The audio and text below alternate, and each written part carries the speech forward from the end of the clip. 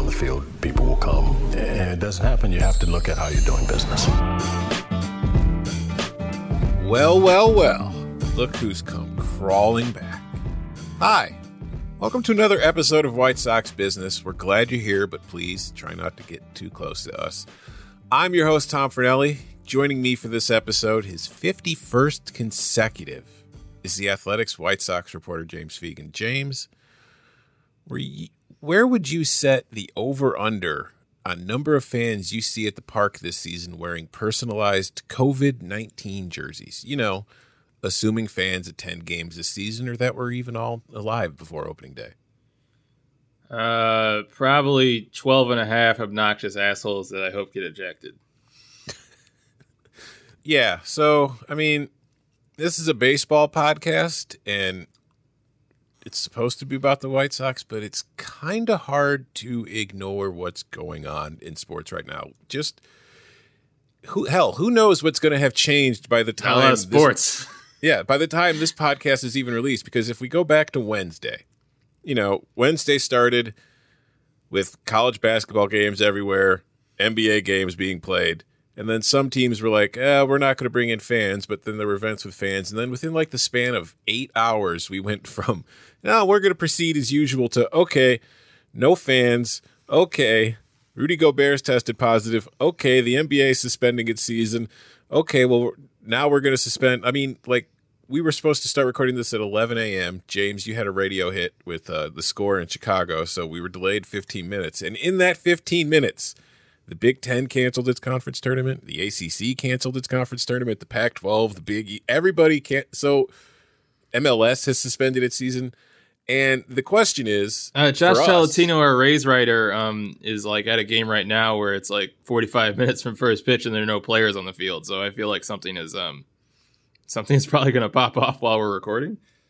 Yeah, because I feel that's what I wanted to get to, because I feel like it's only a matter of time until Major League Baseball they have to do something, clearly. And it's not in a reactionary sense where everybody else is doing it, so we have to, but it's just at some point seeing everything that is going on and how everybody else is responding to this. And I don't think it's just Chicken Little. I think it's just, smart, safe, precautionary reasons. If you could slow this thing down, why the hell wouldn't you do everything you can to slow it down? But on the other side, I understand why a sports league would be hesitant to do it, because, there's a lot of money involved. But for the love of God, man, like at some point, they're at the very minimum have to no longer have fans attending games, and they're probably going to postpone the season, aren't they? Don't you think? I mean, neither of us are experts here, but don't you have to think that based on what's happening, the start of the 2020 Major League Baseball season is going to be postponed at a minimum?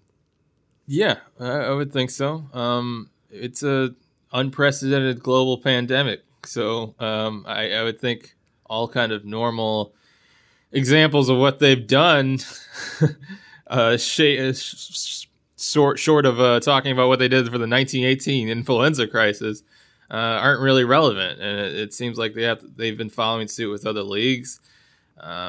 You said it's not reactive, but I think at this point it is reactive, because I think history is probably going to indicate that they should have acted sooner, and that, the South Korea model was probably what should have been followed. And at this point, we're just hoping to not be Italy and have the entire country shut down for weeks. But I don't know. I'm just some jerk who talks to Lucas Giolito for a living. But it's certainly, if you just watch what's been happening across the globe, that's where it seems like it's trending.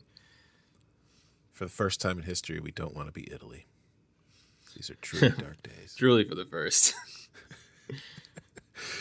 It is a crazy situation, and it's hard to wrap your head around, just because, honestly, it hasn't been canceled yet, but the NCAA tournament's going to be canceled. Yeah, it seems like that. Yeah, it's I don't know, the reaction. Hell, we're going to have people mad at us for talking about this, because they're going to think that we're just blowing it out of proportion. But it's like, dude, look around.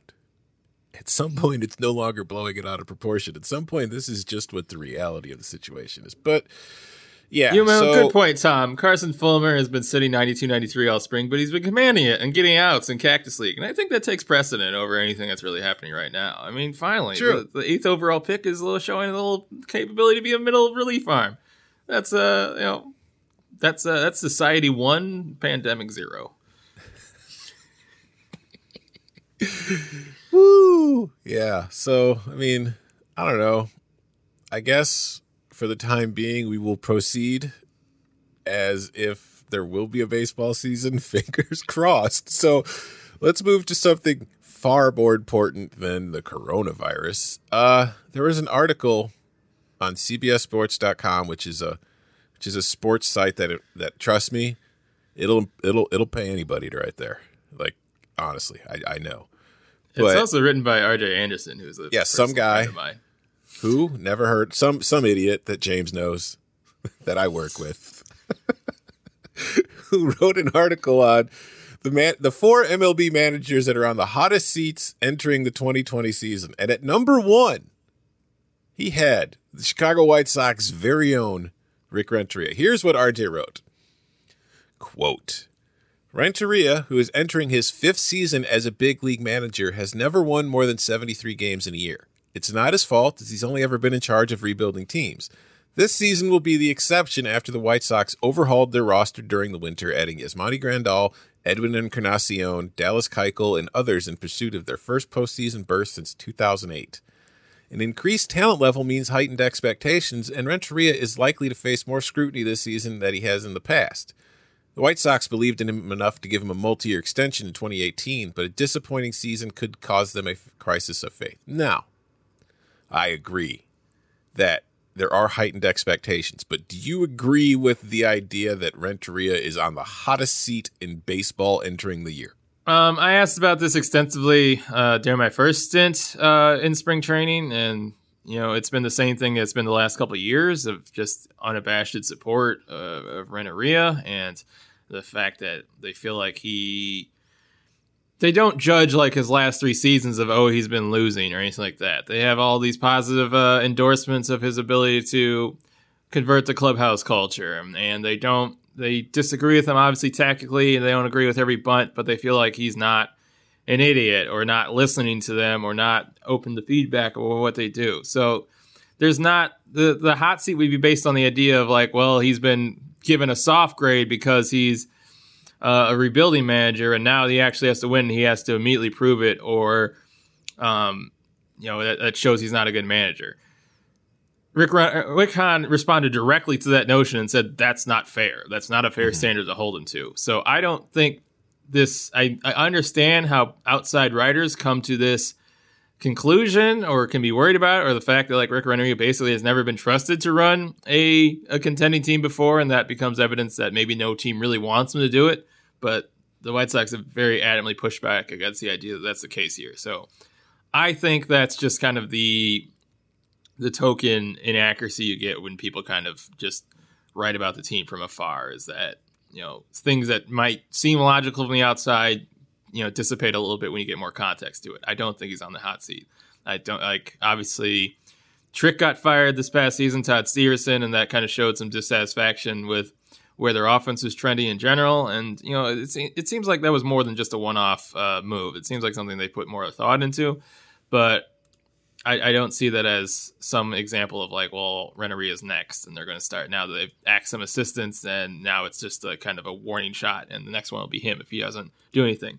Obviously, that changes if they lose like 100 games and it's a complete disaster in every way. That really changes the way you think about him. But if it's like a mild disappointment, I don't think all of a sudden like the ship is sinking. Yeah, I mean, I agree with you. I don't think that when they comes to evaluating Renteria, they are going to use the last 3 seasons as a basis for anything, because they weren't really trying to win the last 3 seasons. So to hold that against him would be unfair. I do wonder, though, like, what if Joe Madden becomes available again? But no, in all seriousness, like, if you just look at the way this team, this franchise, and the Chicago Bulls, the other franchise owned by Jerry Reinsdorf, has handled its managers and coaches, hot seats don't really seem to be something that exists. I mean, Robin Ventura got 5 seasons when there were clear signs in season 1 that, we might have some trouble here going forward. And Ozzie Guillen basically had, a lifetime deal if he wanted it until, after winning the World Series. Jerry Manuel got 6 seasons. And you look at the Bulls going from, from Fred Hoiberg and now Jim Boylan, they have to be, they gave Jim Boylan a contract extension for no reason. They don't really like changing coaches or managers unless they absolutely have to. So I agree. Rick Hahn also specifically pushed back against this notion too, for what it's worth. What did he say? He said the idea that there's some scholarship program or that jobs are guaranteed is I don't know. The sentiment was bullshit. I think he was probably too careful to actually say that word.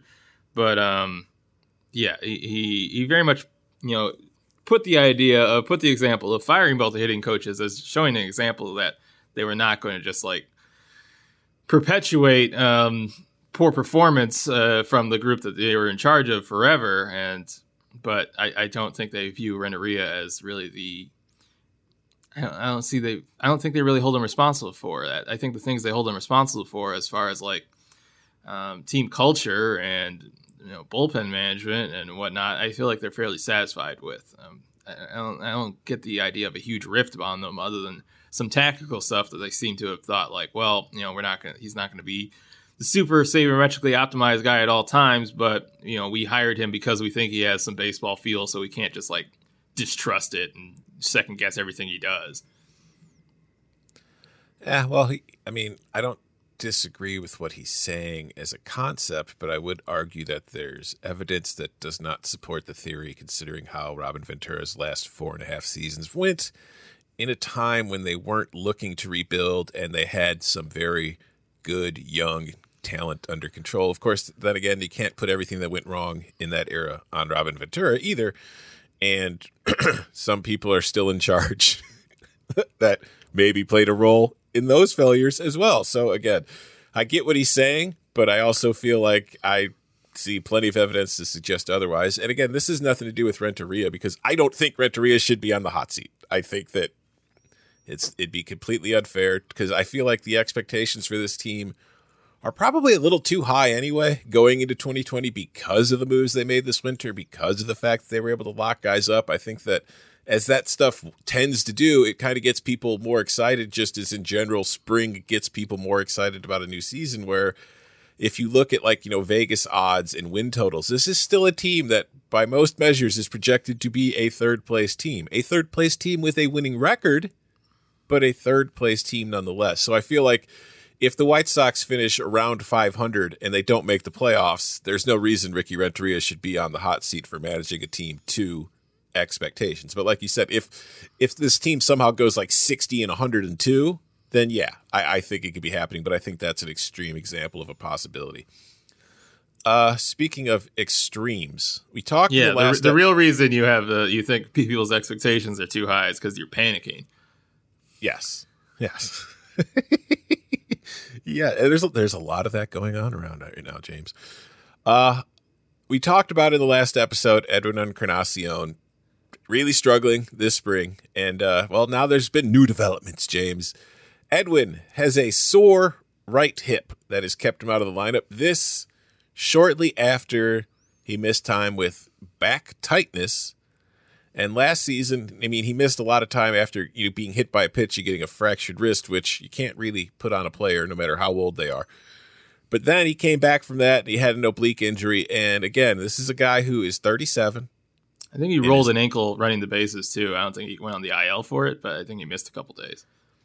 Yeah, so if we look at the last 12 months of the last 8 months of Edwin Encarnacion, there has been a lot of injuries, a lot of soft tissue stuff, the wrist fracture that can't really control, but I'm telling you, man, there are not a lot of signs surrounding Edwin Encarnacion that are making me optimistic at the moment.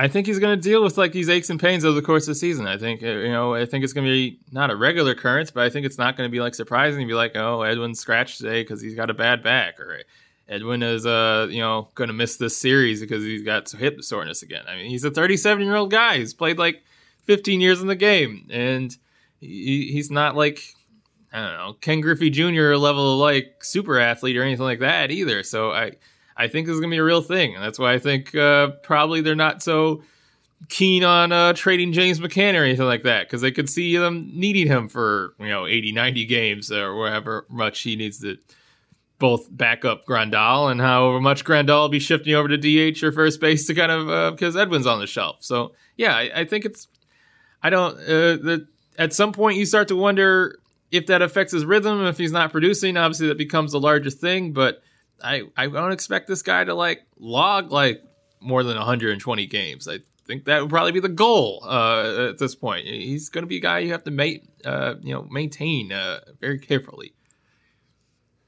Yeah, I think that, I think this is all good news, not for Edwin, but for guys like, Yermin Mercedes, for Nick Delmonico, guys who are looking to get a roster spot or, to get playing time and to be valuable. I think that for them, the less Encarnacion plays this spring, the better, because it's going to give them more of a chance to showcase their, try to make the roster themselves. Hell, you can even argue the same for Zach Collins, although I do think that no matter what happens, Zach's playing great so far this spring. He's hitting .333. He's got an OBP of .538. He's slugging .722. And it's like, that's great. I'm so happy to see that. I just kind of feel bad because he seems to be destined for Charlotte no matter what happens. So he says as much. Yeah, which in a way, now let's play psychologist. We were talking medical stuff earlier. Now let's be brain people. Do you think in a way that like knowing he's destined for Charlotte has kind of taken some pressure off, which is just allowing him to play baseball and play well? It could be, but I don't think he's at a point where he's overwhelmed by the idea of having to play for a spot in the major leagues. Maybe initially when he first got called up and things were going wrong, I think he pressed a lot and made it worse, but I feel like he was kind of over that by the end of last season. It certainly could be helping right now, but I don't see it as like some idea that he can only produce with the pressure off or anything like that, but sure. Like the effect of like, well, the pressure's off, he can mash Cactus League's pitching is a very, who cares? Studies show that dudes who aren't feeling pressure in the Cactus League rake. Yeah. Like Carson Fulmer basically needs the pitch to not be out of the org by the end of the month, and he's producing. So, wow. Well, there are always outliers to every study. there's exceptions to every rule. Yeah, so, I don't know. I am worried about Edwin, but again, this is one of those things where I do feel like when they signed him, that it was somewhat of a luxury move in a way, in that I know that was what was cool about it. Yeah, like it expressed intent. It wasn't somebody that they made all these other moves, and Edwin was more of like a cherry on top of the sundae, as opposed to maybe in recent years, he might have been the sundae. So in that sense, even though I'm worried about him, it's not like a level where it's like, oh my God, what is going to happen to this offense if Edwin Encarnacion is not in the middle of that lineup? I'm not at that stage. I'm just at the point where I'm starting to become more skeptical that Edwin is going to be a major factor on this offense. And I feel like as the season goes along, this could be a situation where even if he's healthy, I would not be surprised if by the end of the year he is losing at bats to somebody else, whether that's Yermin Mercedes, Nick Delmonico, Zach Collins, a trade acquisition, whoever. I don't know. I'll go the opposite way. I say aches and pains lead to a slow first half. The entire fan base turns on him and is done with him. And it's in the second half when they've all embraced the idea that it should be Vaughn, or like give Yermin Mercedes more playing time. Edwin is like slowly coming back into form and they're playing him more and everyone's getting pissed off. That's what I see as the outcome. All right. Well, let's do this then. In the last, let's see, since here's Edwin's home run total since 2012, when he kind of really fully burst onto the scene at 29 as like a major power hitter with the Blue Jays. He had 42, then 36, 34, 39, 42, 38, and then the last few years it's dipped, but that's also been due to a lack of playing time because of minor injuries, to 32, and last year he had 34 in 109 games. So let's set the total. We'll have ourselves a little friendly wager. I'm going under 30 home runs for the White Sox this year. Are you going over, or would you like me to lower that total a little bit? I'll go under. You're going under 30 as well? Yeah, I would say probably. I'll go over 25 though. How about 27? I don't know why I'm so confident about this 5 home run bucket, but I just What about think, 27 and a half? Let's meet halfway. I'll go over, baby. All I'm right, drunk so on ambition. You're on over 27 and a half home runs for Edwin. I'm on under. We'll figure out what's at stake at some point. I feel like there are slightly more important things for us to worry about than that right now. But yeah, so that's our first bet for the 2020 season. James, the Edwin homer, versus me, the Edwin skeptic. Yeah, well, we're now both unethical now. All right, I think we should get to shout outs. My shout out for this episode is for Michael Kopech, who gave us all a reason to smile, at least in his one inning of work earlier this week when he was just lighting up the radar guns. Now, I will also say, part of me wonders if maybe the radar guns aren't a little bit juiced in Camelback. No, I mean, the TrackMan guy sits right in the press box as everybody, and the radar guns have been right online all spring, to the point where I don't even ask him if something flashes on the board, is that legit? Because it's been very consistent. Well, that's even better then, because he was lighting up the triple digits with regularity in his one inning. And when he only got the one strikeout, he got 2 ground outs, but he aced, I can't remember who it was, but he aced somebody on the Greg outside Bird. corner. There we go. With a 101-mile-an-hour fastball, just sent my heart a-fluttering. I was super happy to see it. It's just, he's been gone for so long, and there'd been so much hype around him that when he first originally came up, then to go down with the injury, and with all the things that have happened since then, to see him back out on the mound throwing flames was really nice, really encouraging. And shout out to Michael Kopech for giving us all reason to be happy. James, who's your shout out for? My shout out is the White Sox VP of Communications, Scott Reifert, who's probably going to be the most quoted member of the White Sox organization for the next month. Shout out to Scott, who once gave me free tickets to a game. I appreciate that. You know why he gave me free tickets? Because we're unethical? No, because it was a Blogs with Balls event, which is a thing that used to happen. I've been to one. Yeah, it was the one in Chicago, the first one. In Wrigley Field? And, maybe I was there. Yeah, I was there. Strangers in the night. Wow. 2 ships passing. It's too bad our hulls didn't meet. He was on a panel, and I can't remember the question he asked it was about Malort. And he's like, whoever gets this right, I'll give, tickets. He did something, and me being a Chicagoan, of course I knew what Malort was. So I just yelled Malort, and I won. So he gave me free tickets to a White Sox game. I was like, woo! I finally, so you won it very genuinely. It wasn't like a freebie at all. No. It was, I won a contest. That is ethical. Yeah, with your wit and grit. All right, well, that should wrap up another exciting episode of White Sox Business.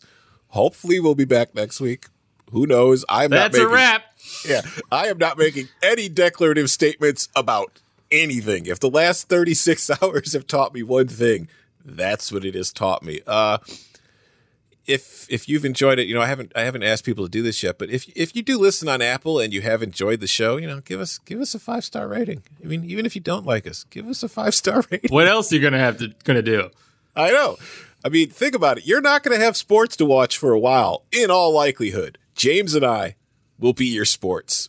Maybe we'll do episodes, James, where we simulate games. White Sox Business will be a season-long simulation of a season that's not being played. Everyone else rushing to the stores for supplies. I'm rushing to go get a PS4 so I can play FIFA. Yeah, no, that's very much in my plans for the immediate future as well. Especially now that I'm betting, I was tasked with writing a gambling preview for the NCAA tournament. And my gambling right now, the wager I'm placing is that I'm not going to have to write it. So it's time to fire up the old FIFA. We suggest you guys at home do the same, or, just read a book. And hopefully we'll be back on Monday or Tuesday with a new episode of White Sox Business. Thanks for listening, and wash your hands and stay safe. Even if you don't think this is real, just do it for other people. Thanks. Yes.